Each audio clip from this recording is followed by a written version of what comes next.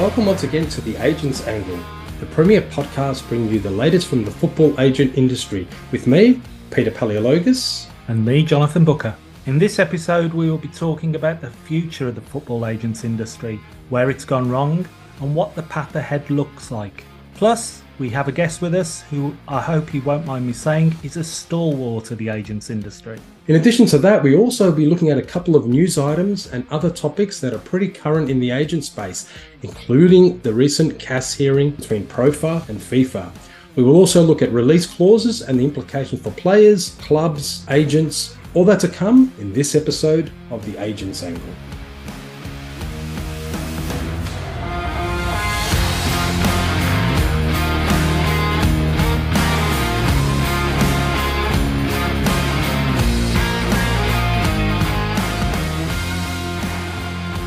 Good to see you, Jonathan. It's been a seminal week in the agent space, and particularly with the CAS hearing that we got the result this week. Absolutely, Peter. It's such an important week for the agents industry. But with all that aside, apart from an apology I need to make from last week's episode where I signed off like a 1970s DJ, I'll promise to try and not let it happen again, or even think to refer to the listeners as pop pickers. I think we're all human, we're all learning, we're all getting more experience. What I will say today, I'm quite excited. We've got a very established agent coming on the show or the podcast a bit later.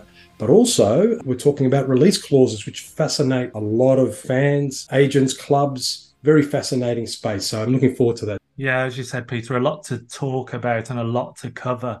So rather than us babble on about the weather and the price of fish, I think we'll get straight into it. Yes, let's get straight into the CAS ruling this week. Basically, PROFAA v FIFA, a decision was handed down. Yeah, there's no better place to start on the news and trends articles than this story with CAS and the ruling over the FFAR, which we're recording on the Thursday. I believe it dropped on either the Monday or the Tuesday this week. And it came as a bit of a surprise because last week, from various sources that I'd spoken to, we were expecting a further delay. And that was as late as Thursday, Friday last week. And then Monday, Tuesday this week, we get that decision. So some questions may well be asked there, but we won't go into that at this time. Now, our original plan was to do an extra podcast when this decision dropped, covering just that story. But there were so many matters conspired against us, out of our control, and we were unable to do so. So that's unfortunate. And not least, this was that we recognise a lot of the top legal minds in football, as far as we're concerned, are busy with matters relating to the transfer window and other things. And so we didn't do this. Our intention was to get somebody totally independent of the show to look at the ruling and break it down and explain it further. But as the more legally minded and ultimately legally qualified one amongst us, can you just give us a brief synopsis of the ruling? I actually have invited a couple of independent lawyers to come on board, and they will come probably in the next week. But for me, the CAS ruling decided that the FFAR, the FIFA Football Agents Regulations, do not violate Swiss law, EU law, European Union law, the national laws or regulatory rules, in particular France, Italy, and also mention of the MLS or the USA. The decision is based on that FIFA's got legitimate objectives: legality, validity, and proportionality, three concepts. So the legal, the valid, that the regulations are valid, and they're proportionate, which is a very important word, especially CAS uses that word or that concept or that principle quite a bit. So the whole PROFAA case, which was based on challenging the commission caps, privacy, also the freedom to contract, all of that was not accepted by the CAS, and it was FIFA who won this first case. But it's interesting to see what happens next. I will say the last word, this is not the last word. Well, we hope not. We definitely hope not. It's the last word. No, there are cases at the European Court of Justice, a referral has been made. I know in England, where you're based, Jonathan, there's the Rule K arbitration, which will be a similar type arbitration. Remember, CAS is the Court of Arbitration, so there were three arbitrators there. I think it's watch this space, and we will watch this space. As I mentioned, we will have some independent speakers. But ultimately, CAS found that these regulations were legitimate and were proportionate. So the objectives of FIFA with these regs to regulate the agents, to protect transfers, to protect minors, all those objectives which we discussed They were their legitimate objectives. And that's sort of where the case basically stood. Yeah, legitimate objectives in the eyes of that case and the hearing and the panel and so on and so forth. But as someone who sat through that hearing, well, I would say 95% of it. And I'm still mindful not to contravene my NDA, which is still in force, or other confidentiality elements. Well, not just yet. But yes, I was surprised at the result. I didn't expect PROFAA to win, but I expected them to come away with something on certain areas of the challenge on the basis of, shall I say, pure common sense and fairness. Maybe this is my fault as a non-legal person to assess on the practicalities and the real world aspects of what I saw and heard at CAS rather than the legal points that the CAS panel were seemingly looking for with this ruling. I said on a previous pod about accepting the decision, and I do accept the decision. But do I accept the process that I observed, the considerations that were made, and the underlying factors? I'm not so sure. I think there is more to look at there, which seemingly leaves quite a lot of people asking questions of CAS and FIFA on such matters. But that's something for another day. So we see how it goes forward. And as you said, this isn't over.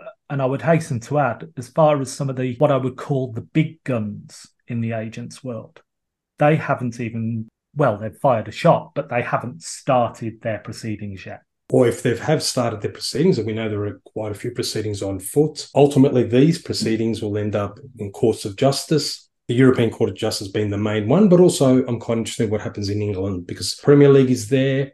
Rule K arbitrations, there's a big history of that, and 4 bigger agencies are involved in that. So it's going to be very interesting, those challenges, where they land. But right now, I think we should read a little bit of the outcome in terms of a statement from PROFAA and also a statement from FIFA, how they found both the decision. I'm happy for you to go and read the PROFAA statement. Yeah. I've got the PROFAA statement here, which I'll read out on the CAS ruling, which was posted on the 24th of July, 2023. And this is from Paddy Dominguez, the PROFAA president.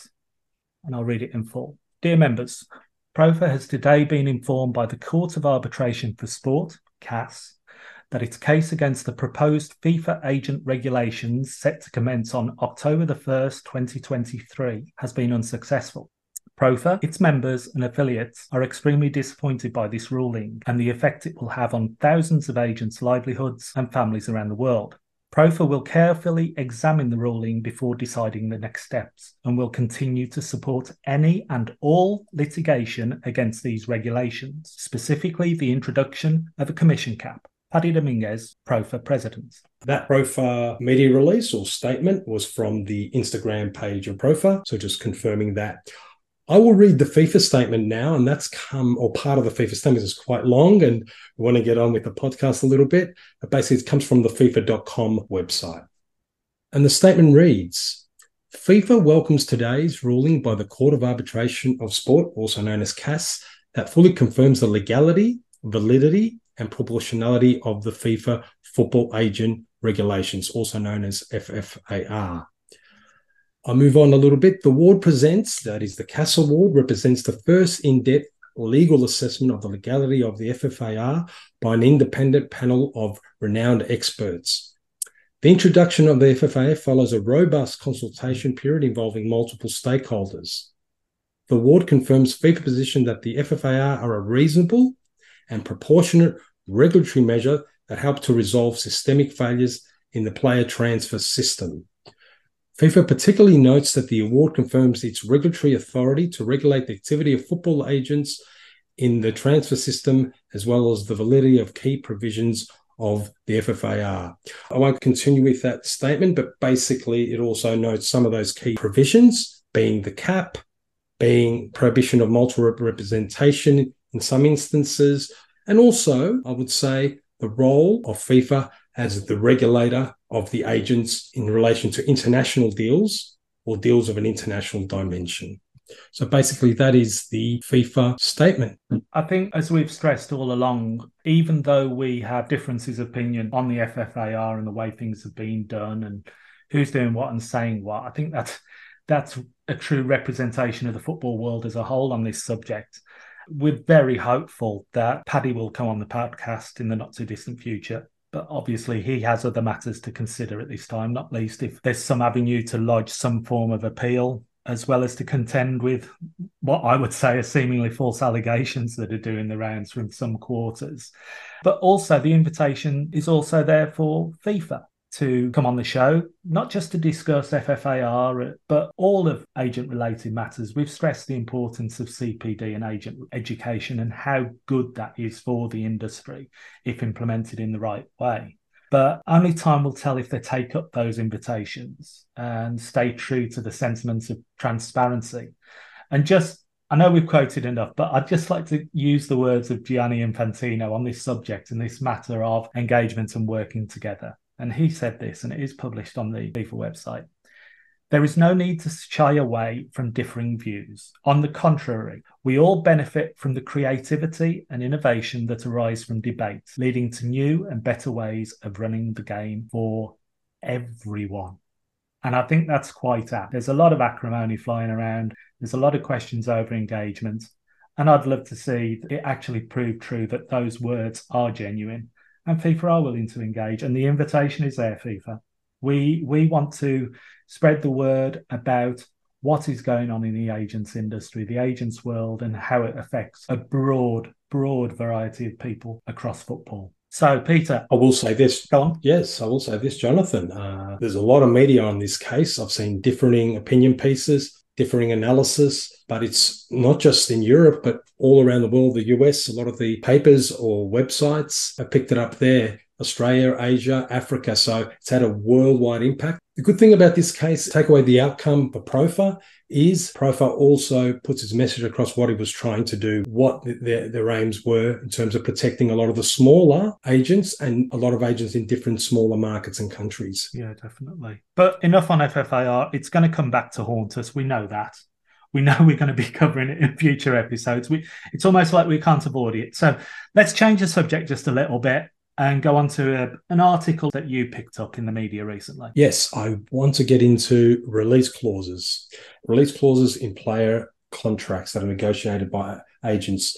The article was entitled, and I'll read it all out, Haaland, Benzema, and the players with release clauses in their contracts, by Carlo Gaganesi, and it was on a website called Football Transfers.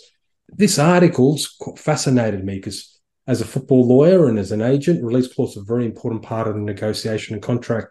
And in this article, the journalist mentions Cristiano Ronaldo and Harry Kane, both who never had any release clauses in their contracts.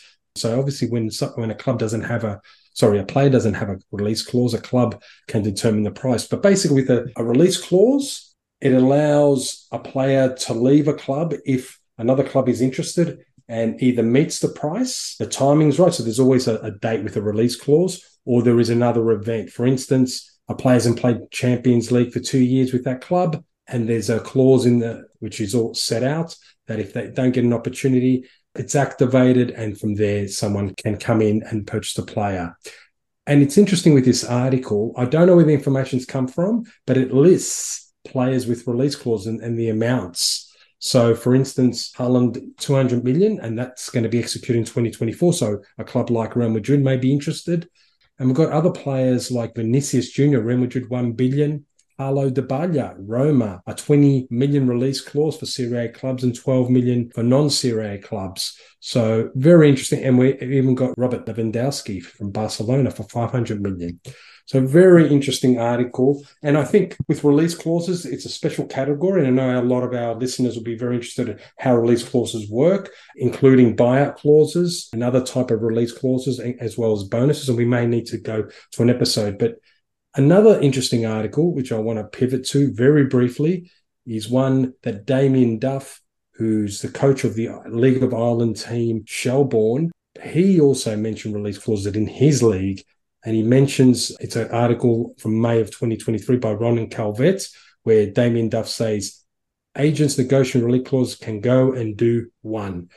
Must be an Irish saying, but I sort of get the drift of what he's saying. No, and he's saying I've used that saying quite a lot in the past. A lot of people can go and do one on one occasion or another. It's well versed across, obviously, Ireland and the UK, but hasn't quite reached down under. It hasn't reached down under, but I'll be brief on this one. This is an interesting one. This is a coaching perspective where Damien Duff, when he negotiates contracts, obviously for Shelbourne, a lot of agents come to him and say, we want a very low ball release clause for young, talented Irish players whose pathways, as is mentioned in this article, is to get to the UK or Scandinavia. So they want a 20, 30 million euro type clause. And Damien Duff is of the view that that's way too low. And the way he deals with it is he actually talks to the player and says, we'll release you if a good club comes, but we're not going to put this clause because it's not fair on the club. You will get your money, you will get a good contract, he mentions, with the club, but with no clause in it. So it seems like Damien Duff is probably against release clause, at least in the Irish experience, because agents want players to have very low release clauses. Now, I know that release clauses, or a type of release clause, the buyer clause, has been very popular in Spain. And as I said, we're going to do a special segment on that. But Jonathan, in terms of England and the Premier League and the Championship where you're based, I know 5-10 years ago there wasn't many of these release clauses or transfer clauses, but now it seems like it's part and parcel of the negotiation for agents in the Premier League, in the Championship. Have you got any thoughts on that, or any experiences or any anecdotes you can tell us about release clauses being used in that leagues? I'm a big fan of release clauses if they're used in the right way. I draw a lot of skepticism over those figures that are in the article, because unless they've actually come from the player or the club, or somebody has seen the contract by whatever source, I think there's so many variables and variations that can be in there. But the reason why I'm a fan of release clauses, if they're done in the right way and they're reasonable, is that it gives an element of certainty. Now, you can vary the release clauses. You get the apt lawyers in there that if you can increase the release clause going forward, if the player is successful in the contract, there's nothing stopping that in that contract. So if the player is successful, it will ultimately, in most cases, lead to the club being successful. And if they are, the release clause is increased, so the club benefits as well. I think it gives everybody some certainty. Now, anecdotally, and I'm not doubting Damien Duff's take on this here, but interesting take. Yeah. I've come across managers who aren't a fan of release clauses solely for, shall I say, their own controlling interest. I had a negotiation, and this wasn't Premier League, this wasn't Championship, this was League One, League Two. And I thought that a release clause at that level, if the club can put a figure on it, on day one, it might be quite exaggerated to what the player's worth at that time. So he might be worth, I don't know, £50,000 at that time. And in the future, they might think he's worth £150,000. So they can put the release clause at £150,000. I've come across managers who won't put release clauses in there. And the excuse I heard, which was rather laughable from one, is that it's an example of the player not backing himself.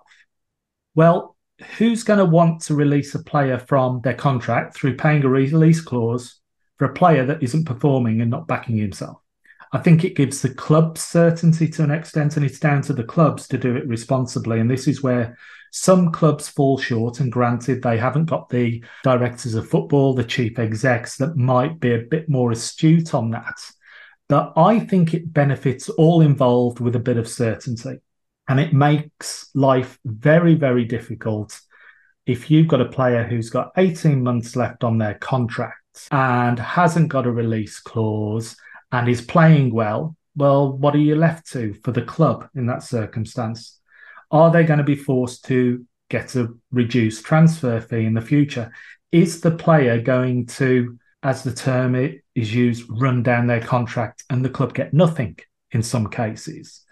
So, playing devil's advocate, I'm a fan of release clauses. I think it benefits all involved if they are used in the right way. But figures in the media, I would always take with a pinch of salt, because you don't know all the details of that release clause. Oh, we'll just find, we're talking about release clauses. Two interesting type of release clauses. The relegation release clause, which probably would be in every Premier League contract, because when you're relegated to the Championship, even though you get the parachute payments, a lot of clubs do not want expensive players or too many expensive players on their books. So there's an opportunity there to offload at a certain price or a certain something that happens at events. But then again, Peter, then again on that subject, if a club is relying on release clauses, surely they would be better positioned, like they are with promotion clauses, to make sure and I know a lot of the top level players won't transfer to a club if there are relegation clauses in there, that their salary is reduced.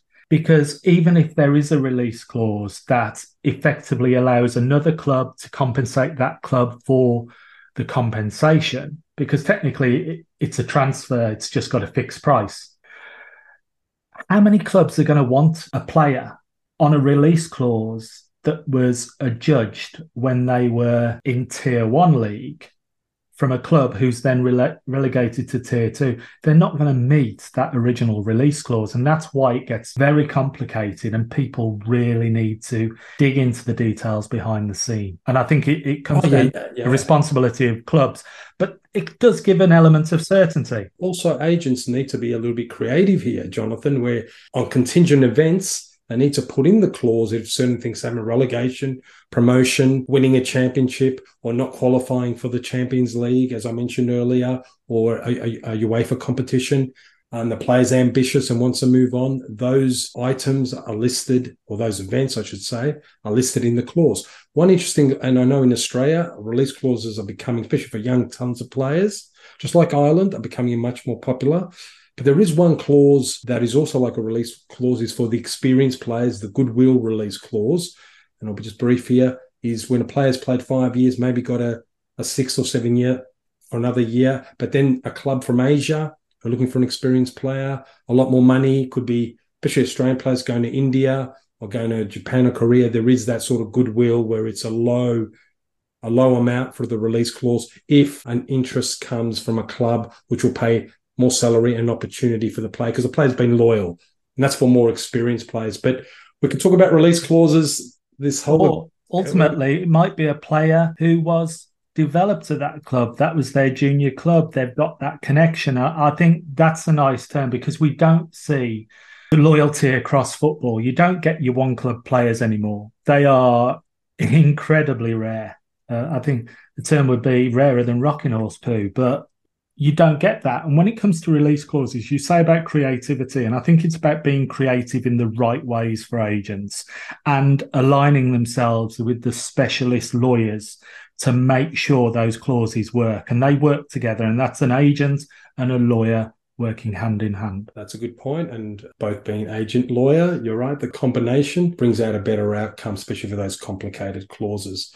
Now, we've got a guest coming, so we'll move on, but we will go back into release clauses and buyer clause, which is the Spanish one, and some other bonuses in a future episode, where I think we'll bring some specialists in to really define how it works, and not just what they are, because we can all explain what they are, but how to negotiate them. And I think where our listeners will be very interested in that. And one final point about the release clauses: the transfer windows are integral to those clauses. So in terms of drafting the release clause, you've got to have which transfer window or time frame they're applicable to. So that's part of the operation. So to be released, you've got to be released during transfer window and you're under contract. So that's that final point. Absolutely.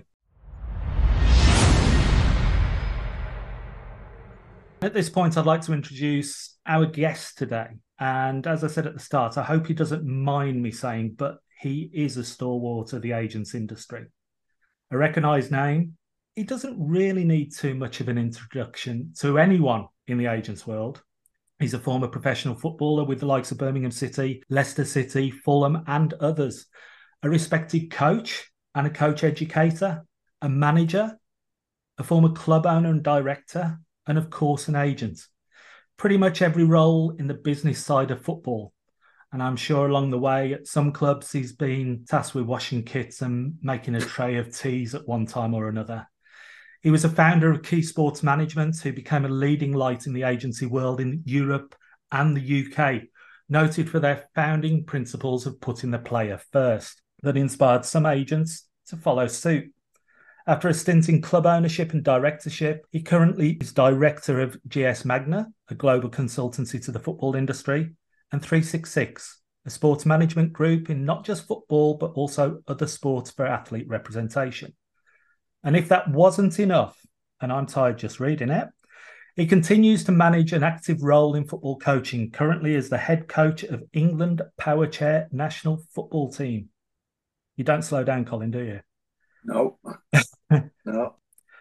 Now, Colin and I first met what must be 10 years ago. And the first meeting, shall we say, were interesting. Amicable, but interesting. I was the newly appointed General Secretary of the AFA, the Association of Football Agents. And I think it's safe to say that Colin wasn't a fan of the AFA as an organisation. And from my viewpoint, despite those challenging first meetings, I've grown to recognise Colin as a person who cares about the football agents industry, its standards, and also those affected by it, not least the players. Safe to say, Colin wears his heart on his sleeve and isn't scared to tell it how it is. I think that's fair to say, isn't it, Colin? Yeah, that's a fair summing up, Jonathan. Absolutely. Welcome Absolutely. to the show, and thanks very much for agreeing to be a guest on the podcast. Welcome, Colin. First thing we want to do, Colin, before we get into the nitty-gritty of things, is wind back the clock a little bit, because you've got a lot of experience, and ask how first you got involved in the sports agency world, in particular the motivations for getting into the agency industry. I didn't have any. As a player, I didn't have an agent. And as a player, I didn't like agent. But I was working for my own sort of consultancy business at the time for Lotto, the sports manufacturer, and also James Gilbert, the rugby ball manufacturer. And they were looking to get into football. I went to have a meeting with the Welsh FA about trying to pinch their ball contract. And the guy, managing director of the Welsh FA at the time, said, "You're in the wrong industry. How do you fancy getting into the agency world?" I said, "No, not really." I went... But I had a look at it, followed up his advice, and went for a meeting in Washington, in Georgetown, with Advantage International, which is a big American group at the time, mainly focusing in American sports and tennis and basketball, and got to understand that there might be a different way to do this. There might be more of a professional way to do this, and there might be a way where we could put the players first and money second. And so I decided that I would take up the role and their offer of a role to become their head of football. And that was in, that would be 96, 97. So a fair few years ago. So that's how it all started. I enjoyed my time at Advantage.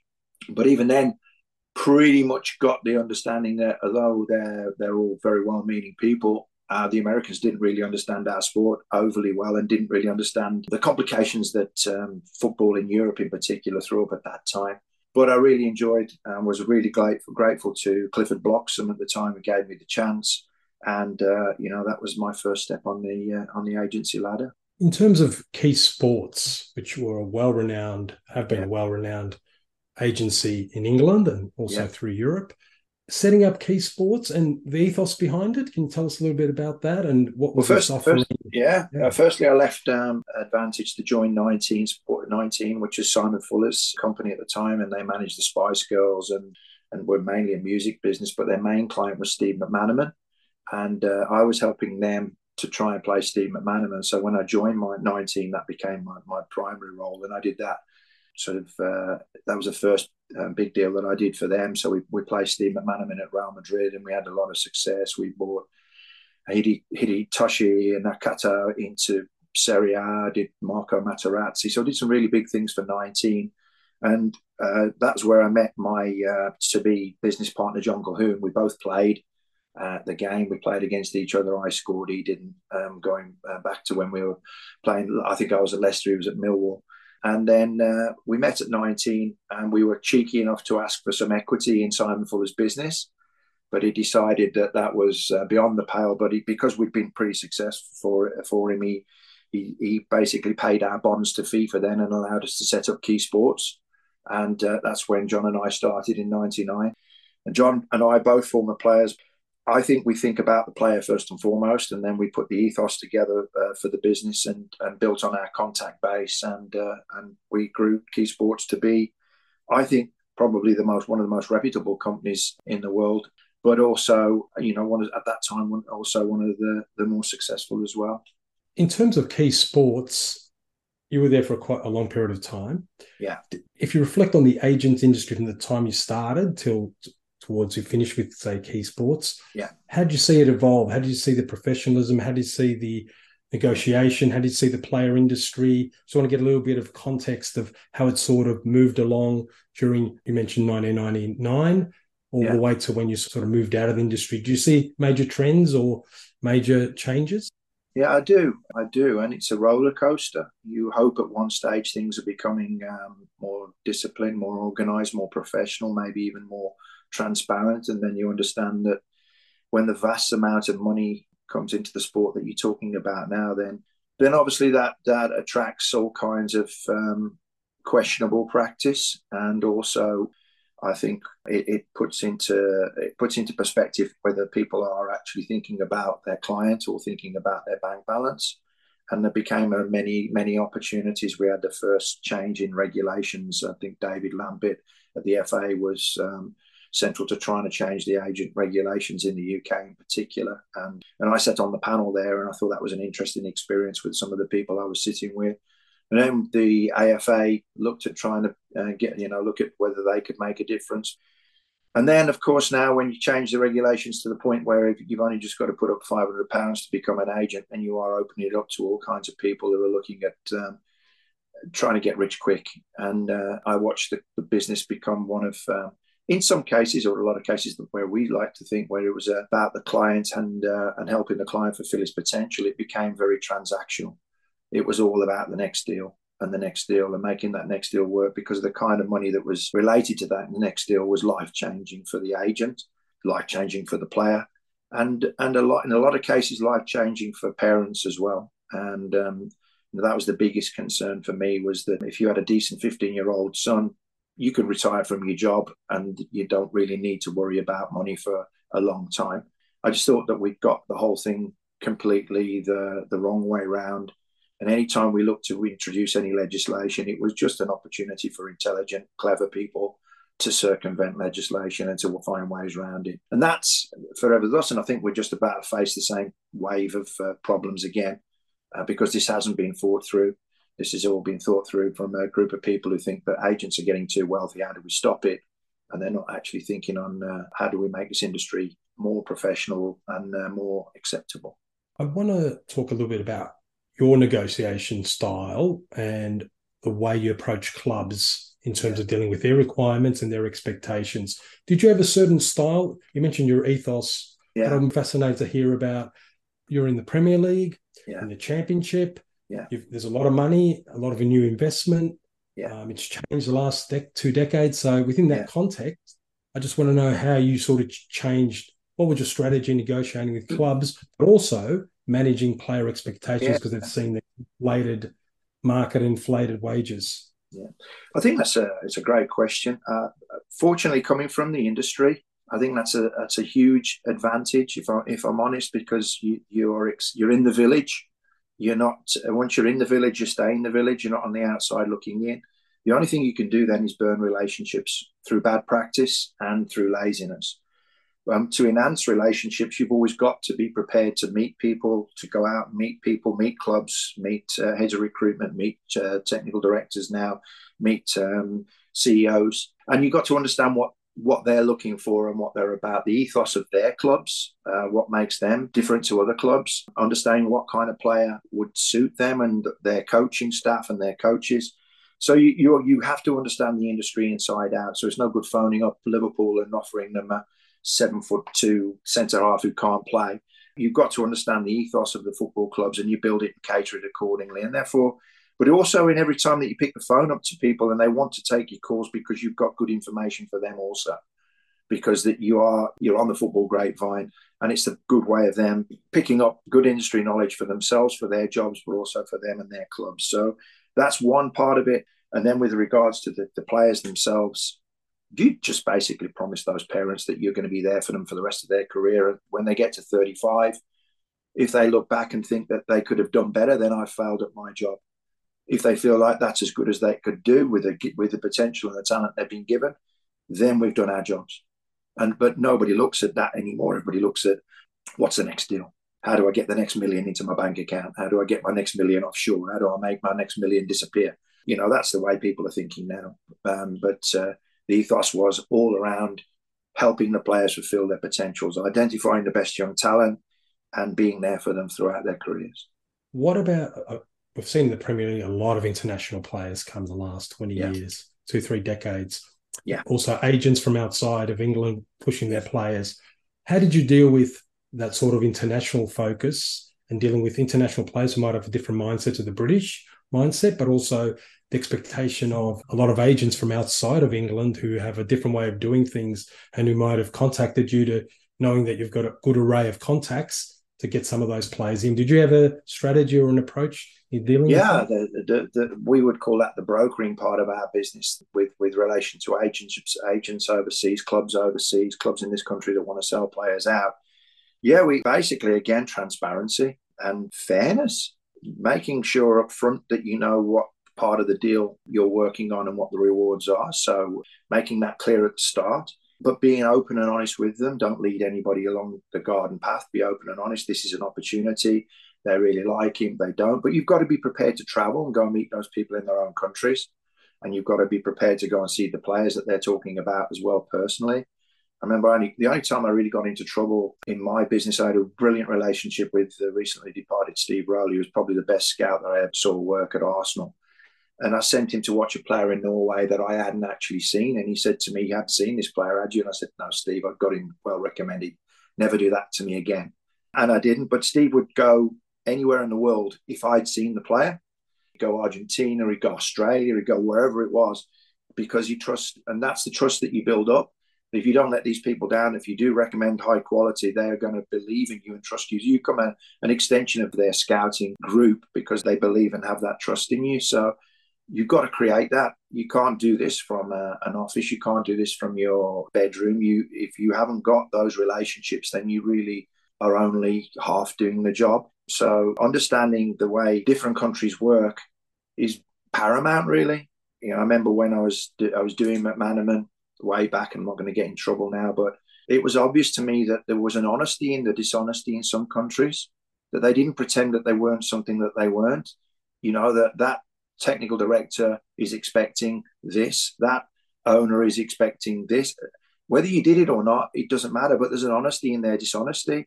The thing that really drove me mad in our own country is we pretended to be whiter than white and holier than thou, and we were probably the dirtiest man in the world. But because we didn't have that honesty, it's your decision at the end of the day. There's so many opportunities to make money the wrong way in this business. It's your call. It's based around your moral fibre and what you believe to be right and wrong. And I've always been on the other side and been pretty vociferous about that and caused my own trouble because of it. And I'm not a wealthy guy. Certainly now, not having bought a football club, I'm not a wealthy guy. And so it's just that moral compass. If you really want to make a deal work now, and there's a certain technical director or there's a certain person at a football club that doesn't really care about the quality of the player, just cares about the bank balance he has, then you can make a deal work. I can't go there, and I won't go there. If I'm going to do a deal with someone, I need to know that player is going to be of value to the football club and is going to enhance my own personal reputation going forward. And I'm going to be the one person that they want to call next time when they're looking for a position to be filled within their football club. And that's the way I've always approached it.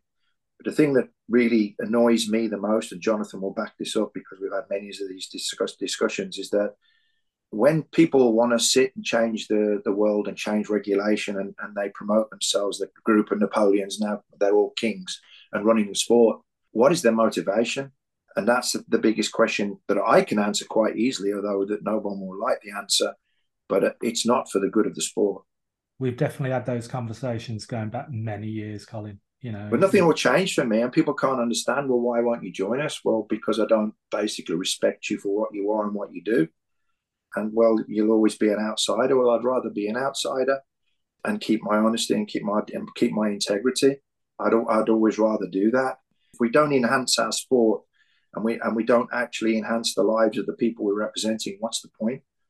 And this is the basis of what I built. The ethos of Key Sports was that. And the point is that people want to deal with us because of that. The good people want to deal with us. So, the light side works with the light side and the dark side works with the dark side. The horrible part is when one of them crosses over to the other side of each. And, I've always tried to avoid that. Yeah. Colin, I might regret asking this question. You know what's coming. Yeah. Go on. If you could describe the football agents industry in one word, thinking about the good and the bad of it, what would it be? Now I would say entitled, which is so far down the scale now. They believe that they're entitled. And this is the thing that's driven the governing bodies crazy.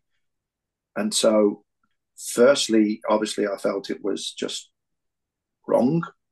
But now I just feel it's entitled. It beggars belief. We've created this environment now.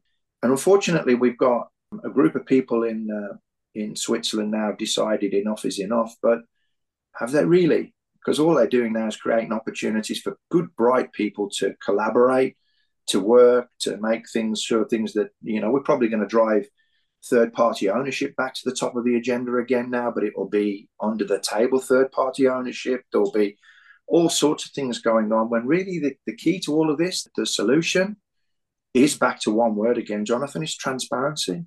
That's the solution. And then allowing good people within the industry that basically know the industry to be able to police the industry, but all around transparency to the public. Why should a transfer fee be undisclosed? The one thing the American sports have got over us is that there is no hidden finances in any deal. In the NBA, in the NFL, in Major League Baseball, everybody knows what everybody's salary is. They know the pitfalls in that because some of their packages are not guaranteed. And so basically we all know what do add-ons mean? What are the add-ons? What is the percentage of the fee that the agent is going to receive? What is the sell-on position for the club? Why have they done that? Why have they done this? And then when you are as transparent as that, then it's quite obvious where the questionable ones need to be looked into. And getting good people around the industry that understand what we're looking for, quite easily we can identify that one just doesn't smell right. Okay, let's have a good look at it. Interesting take. I certainly didn't expect you to come up with the word entitled, but thinking about it, it's very, very apt. Very apt. And the first question now most agents ask, what's in it for me? Right. And it's not even embarrassed question. It's so ballsy. It's like, entitled, right? I've bought you this. What's in it for me? Let's not worry about. I'll worry about my client second.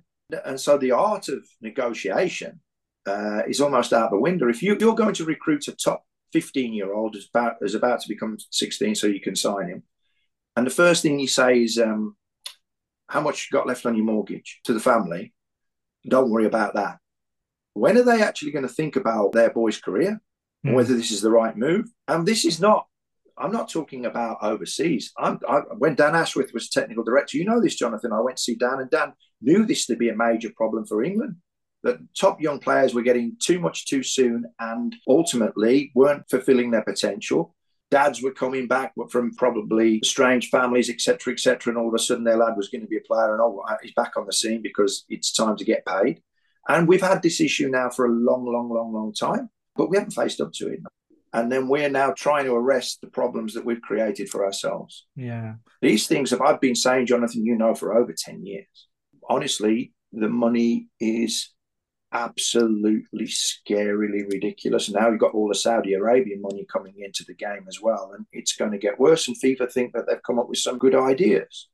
They're locking the door after the horse has bolted, unfortunately. I think that's a line that a lot of us have used. I think both Peter and I have used that with regards to regulation over the last couple of years, being involved with the FFAR and that. If I can just bring you back a bit, and we spoke obviously about key. But in the last episode, Peter and I spoke about mergers and acquisitions within the agency industry, and you touched on it slightly with the larger agencies.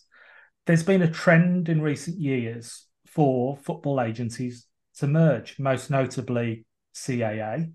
More recently, we spoke about it on the last episode, Rock Nation expanding into Brazil. They're a relatively new player to the scene. But the acquisition of Key by Wasserman was probably one of the first of note that was public knowledge in the football agency world. I believe I'm correct in saying that was after your time at Key that happened. Yeah, it was, yeah. But in terms of agency mergers and takeovers, do you think we're going to see more of these in the future? And what impact do you think it's going to have on football agents industry and also the other participants such as players, clubs, coaches and the authorities? I think you are. There's going to be more because basically football is a recession-proof business. And I think there's more to come, obviously, with technological developments, metaverse, et cetera, there's going to be more revenue coming into the game for the client, for the players. And I think so the big agencies are looking now at basically buying money. If they work on multiples, so if their agency can support a multiple of 10 times profits, then they're bringing in £1 million a year from an agency's profit. They're actually buying £10 million. So it's not rocket science. I don't know how they go about doing their due diligence when you're looking to acquire a lot of agencies, and whether it actually bothers them at all. But unfortunately, even in the big companies, the agencies still work as individuals and at best in silos. So they don't have an overarching view to the way the business should be practiced because they have no idea how the industry works anyway. So everybody carries on in their own merry way, and whether all of the revenue from a deal goes into that agency or not, they'll never know because it doesn't matter basically who they've acquired.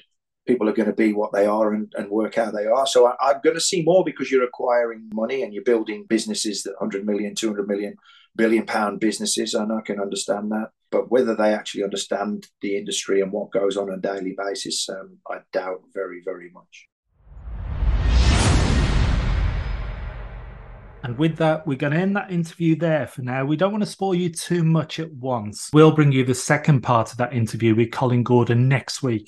And on the second part of the interview, Colin will speak about his take on FFAR, the role of player associations when it comes to agents, lawyers, industry skills, and also the hardest deal he ever did on a player transfer, but also the most rewarding. And we'll bring you that next week. Peter, over to you.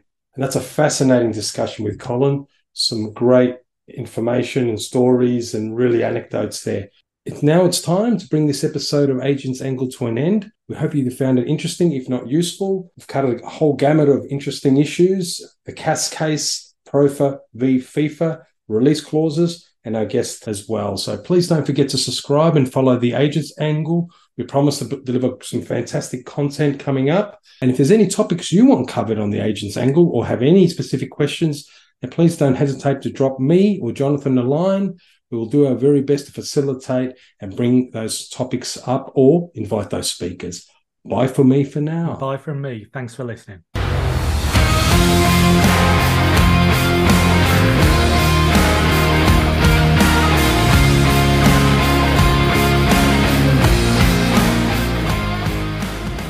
The purpose of the Agents Angle podcast is to provide news, information and facilitate discussion on regulatory matters, policies, business trends and issues affecting football agents worldwide. The opinions and recommendations presented in this podcast are for general information only and should never be considered legal or professional advice. Furthermore, the views expressed by guests are their own and their appearance on the program does not imply an endorsement of them or any entity they represent. Thank you for listening.